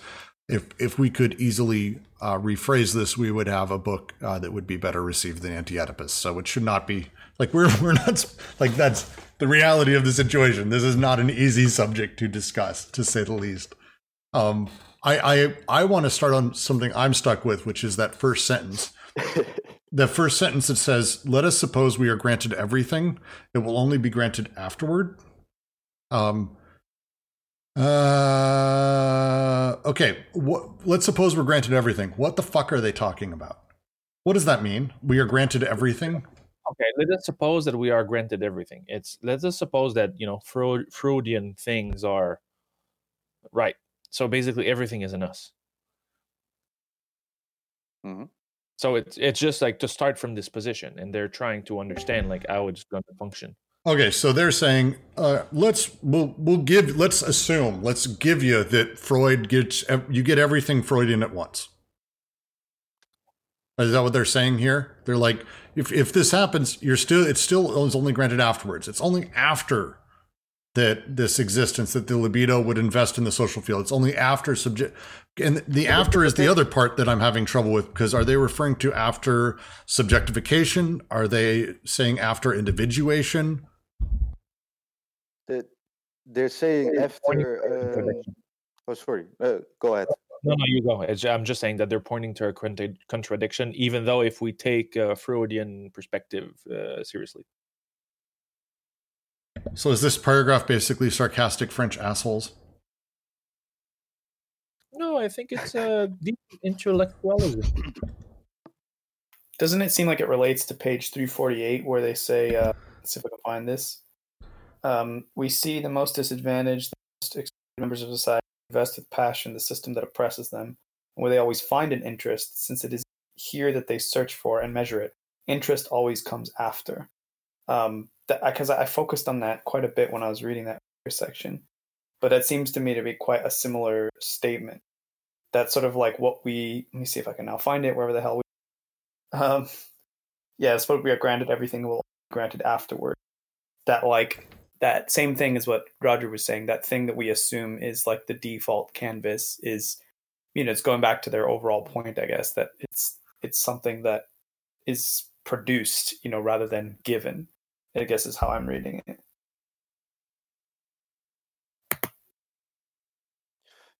Are they making a comment then on, like, because I really hate when they do this sort of sarcastic commentary that I just can't follow.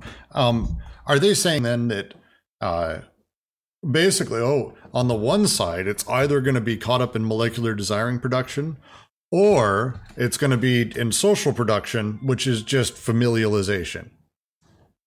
And they're like, it's either or. In your shitty system that's broken, one of these two things still is the way that it has to work, and neither one makes sense. I think they've taken an interest in it, certainly. Definitely, because I think it's the same polemics. Indeed, if you put it like let's say, for instance, class struggle in a sense of interest, which each party has, is I think the same as the consciousness problem, which Freud raised but never explained or given did right by anyone he put on that problem. He kind of said to the schizophrenics, I take the schizophrenics and I put them here, and it's your problem now what right and wrong is. And I think that's very unfair. And if you take interest in that conversation. It was not in the interest of the schizophrenics. So I think that's maybe some sort of a segue. I don't have the text, so I apologize. No, that's great. I do want to move forward to the next paragraph because I read a little bit ahead and I'm like, oh, it answers what I'm talking about a little bit. So does anyone have any last comments on this paragraph? Alyosha, I saw you. That I listen intently. Yeah. Is just what I. No, we'll see what the paragraph says. I was actually just rereading it. It seems to me like they're not saying that either of those are bullshit. In fact, they're saying that they're, either the libido is molecular desiring production, as we've always been saying, or if it's not that, then it's sort of, you're already analyzing it on the layer of it being caught up in molar aggregates. So either one of those, I read it as them saying, whichever angle you cut at it from, it agrees with what we're saying rather than what it's saying. Okay, that makes more sense. Because that then makes sense for what they put in parentheses. We have seen how contradictory it was to invoke the partial objects and to make of them representatives of parental persons or familial relations. Yeah, okay. That makes more sense. All right, to continue. It is indeed true that the social and the metaphysical arrive at the same time, in accordance with two simultaneous meanings of process, as the historical process of social production and as the metaphysical process of desiring production. But they do not come afterward. Lindner's painting again asserts its presence, where the turgid little boy has already plugged a desiring machine into a social machine, short-circuiting the parents, who can only intervene as agents of production and anti-production in one case, and as in the other. There is only the social and the metaphysical. If something crops up afterward, it is certainly not the social and metaphysical investments of the libido, the unconscious syntheses. Rather, on the contrary, it is Oedipus, narcissism, and the entire series of psychoanalytic concepts. The factors of production are always actual, and are so from the tenderest age. Actual does not signify recent, as opposed to infantile, but rather in action, as opposed to what is virtual and will come about under certain conditions. Oedipus is virtual and reactional. Let us consider the conditions under which Oedipus arrives. An aggregate of departure. What's the word? My text doesn't have it right. Transfinite. Transfinite. That's why my text doesn't have it right. Transfinite, constituted by all the objects, agents, and relations of socio-desiring production, is reduced to a finite familial aggregate as an aggregate of arrival, a minimum of 3 terms, which one can and even must augment, but not to infinity. Such an application, in fact, presupposes a fourth, extrapolated mobile term, the symbolic abstract phallus, charged with performing the folding or the correspondence. But this application effectively operates on the 3 persons who constitute the minimum familial constellation, or on their substitutes, father, mother, child. One does not stop there, since these 3 terms tend to be reduced to 2, either in the scene of castration, where the father kills the child, or in the scene of the terrible mother, where the mother kills the child or the father.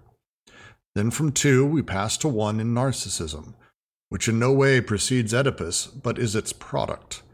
That is why we speak of an Oedipal narcissistic machine, at the end of which the ego encounters its own death, as the 0 term of a pure abolition that has haunted Oedipalized desire from the start, and that is identified now as at the end, as Thanatos. 4, 3, 2, 1, 0, Oedipus is a race for death. I get the first part, but not the second one. Well, anytime we start talking about the death drive, I start having a mental seizure. So let's start with the beginning of this. Mike's done. Sorry, Mike is on, right? Sorry. No, you're good. That was at least sorry. At least it was authentic. The opening of this is, again, I think, Alyosha, what you said before we started, I think this continues off of that same thought, saying, hey, these things happen at the same time, but hey, they happen at the pre-individual. They happen at that very early part because, as they say, the little boy plugs his desiring machines into social machines. And the parents are there as agents of production and anti-production in one case, and in the other, that obviously libidinal sort of desires happen at that lower layer, that pre-individual space. That's, I think, what they're reassessing there. Is that close? Can I do a crude schizoanalysis of the TV show I'm watching right now? It depends. What TV show is it? And then I'll say yes or no. The Americans? Yes, you can. I like that show a lot. Yeah, because we've both talked about it. No, I don't have much to say. I was just thinking about in the show, there's 2 Soviet spies who are married and they have children, and they're like deep cover in the United States in the 80s Cold War. And the whole point is that they build identities, and it's all the fun adventures of them trying to hide their identities, spy for the Soviet Union and hide it from their kids and all that stuff. I'm in a point in the show where the daughter is starting to develop an interest in Christianity, and it's really upsetting the parents, but she's like going down this like Quaker kind of like religious path. And just reading this, it brings back into mind like the idea of that boy, like he's already plugged into social machines. There is a way in which a normal kind of psychoanalytic approach, because the household there's neglect and there's all these things, like you could approach it and try and look for the meaning in what the daughter is doing and say, well, why is she reacting to these things? Or she's reacting to the parents' absence by trying to reassert a father figure in Jesus and all these other things. But what all of that neglects, there's basically no discussion of like American culture there, or nationalism, or other social formations that intersect with the family. Like it wasn't, and in the show example that I'm using, it's not that the daughter, whether it was Christianity or was something else, like there's a way, her desiring machines, they are looking for contact with something, and they find, they hit something like Battleship and it succeeds, and they keep moving in that direction. So it's not simply that, it had to be, it was always preordained that she would become X, because then that, the family repressed her in this way. There's a way in which those, you grow up in America, you cannot not be exposed to that kind of religious cultural project of evangelization, and to pretend that the parents are the representatives of that, rather than like what Roger said, is like parents are the mediators. They can filter things through them, and they as a family in the show, they do try to do that. They try and teach their kids like secular values, so called, but they don't discuss it. There's no prohibition against religion. So it just, I'm just thinking of it because I've been unhealthily binging it recently, but the idea of being plugged into social machines beyond the family, that I think is valuable in that respect. Is that just for a non-American? Is that a common thing to do, to leave it up to the kids? It depends. I mean, that's certainly how I was raised, but I don't know if that's very common. I mean, I would say in America, what you tend to find is with secular families, it absolutely is left up to the kids. In religious families, it is not. So you have this sort of natural, if parents already believe a thing, they tend to enforce it pretty strictly on the kids, despite pretending like they don't have a prohibition. It's like Zizek tells the Stalinist old joke of the Stalin's in front of a group and says that everyone's free, and a man yells, "That's ridiculous. We can be charged for anything." And the man next to him says, "You can't say such things in front of Stalin." The second guy is the one who gets his the second guy's the one who gets punished harsher. So like there's an understanding in, oh yes, no, you don't have to grow up to be Protestant, but I highly suggest you do, is kind of the understanding there. With my parents, who were very secular despite being somewhat religious, I think it's more the norm in America to have that belief that you have all of that open. And I think it's interesting because you're bringing up Zizek with jokes, but the more serious part of Zizek, to say that, for example, secular society is just a post-Christian or a post-Catholic society, because it functions only as the possibility of separating the private belief from the public existence of people. So basically, it's a religion that allowed to kill God and replace it by man, but at the same time, the humanistic principles are the same as the religion. So basically, in a secular family, they will naturalize those beliefs, but also they will naturalize the beliefs and the functioning of the capitalist society. So basically they will say, oh, let your desire guide you. Let you can desire what you want, like consumerism is okay, or ethical principles are okay, and we're presenting you with an array of choice and you choose through that.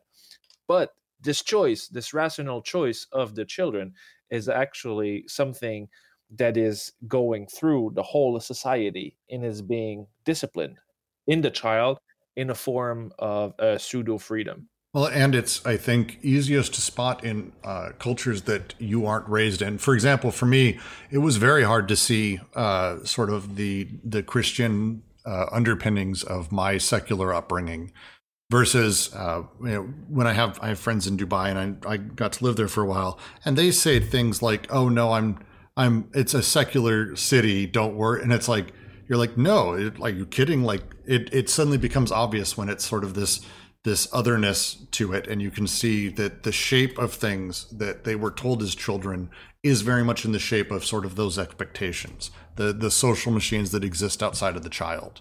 It becomes more clear when it's not necessarily your own, to say the least.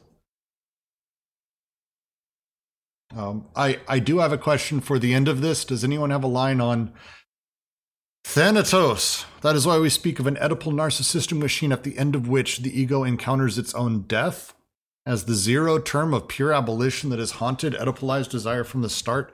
I don't follow that at all. I get that for a while, and then they start talking about mother killing child and this death drive, and every time the death drive is brought up, I do not grasp it fully, especially how they mean it, which is more of an anti-production setup. Yeah, the death drive doesn't have a dialectic representation, so it's extra difficult for Marxist discourse to add that to it. So you have to stick to the Freudian interpretation, which is further developed by postmodernism and Baudrillard, of course, with symbolic exchange and death, which is a very interesting read and makes clear that death is like you can treat it, you can isolate it, but you can't describe it in a sense. So you can take it very far and make it clear, but I'm not sure if I don't remember if they go the same direction. If they stick to the so I don't know. I mean, the death drive is basically repetitive and maybe the less drive that we keep. So in a way, if you put it next to the genital drives, then the death drive is older and more consistent. So it's maybe that explains it a little bit. No, and I think let's make a note and spend some time when we finally get to the review of this Herculean long chapter and section. Let's spend some time and maybe do an entire hour or two on the death drive, on Thanatos, on anti-production, because it's definitely a thing I've been looking for a lot of sources on, and I have found very few who actually dive in directly on that. So, can we say just one thing? Because before we're going anywhere, they're talking about three terms, in the nuclear family. So there's the child, the mother, and the father, and then they say that there's actual relationships between them, and there's the virtual as a reserve of potentials that can be actualized. And they're saying that with a fourth term, the abstract symbolic phallus becomes the possibility of actualization of those potentials into the virtual reserve. So 3 + 1 makes it that you can actualize certain things and actualize the Oedipal. And I think that, it's the same thing as the graphical representation that they give earlier in the book. If you go back to 3 terms, the virtual is actualized into a different manner. 2 terms, it's actualized into another manner, and 1 term is actualized into another manner. So I think they're declining those assemblages from 4th, 3, 2, and 1. I don't know. That's my personal take. I don't know what you think of this. But that's the kind of structural reasoning that they would do. Oh, that's so the 4, 3, 2, 1, as you're reading it, is not just simply them counting down, which is how I read it the first time, but instead they've just finished going through actually what the 4th pieces are, and then reducing that to 3 terms, then 2. That is the joke is the countdown. They're being snarky French assholes again. God damn it. So basically, Oedipus in that manner from 4, 3, 2, 1, 0. But I wonder what the 0 is. They'll probably talk about it later because So the debt would be the debt drive be 0 or something, or Oedipus would be 0. 0 would be that, and they talk about it a little bit earlier. That the heat death, the full body would be my assumption is what they're referring to. A complete inertia with 0 intensity. 0 intensity. Or maybe they're just, again, being just snarky when they're like, we start with 4, then 3, then 2, then 1, now 0. Oedipus is a race for death.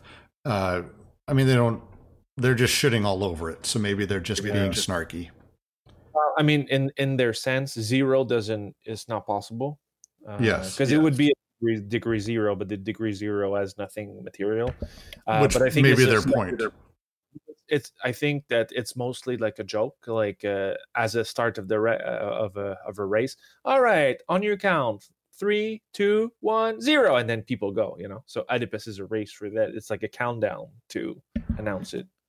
Gotcha, and that's basically them counting down the last 5 sentences, which they do. The 4th object, then the 3, then the 2, then the 1, then nothing. Jeez, this one was difficult to It's breaking down some of these paragraphs. It's always tough. Excellent. Well, with that, I am going to end us because we've gone over our time frame today. Thank all of you for joining today. As always, you can hit us on Twitter, DandGQC. Hit us on Patreon, DGQC. And join us on Discord pretty much anytime. We're going to be reviewing again tomorrow.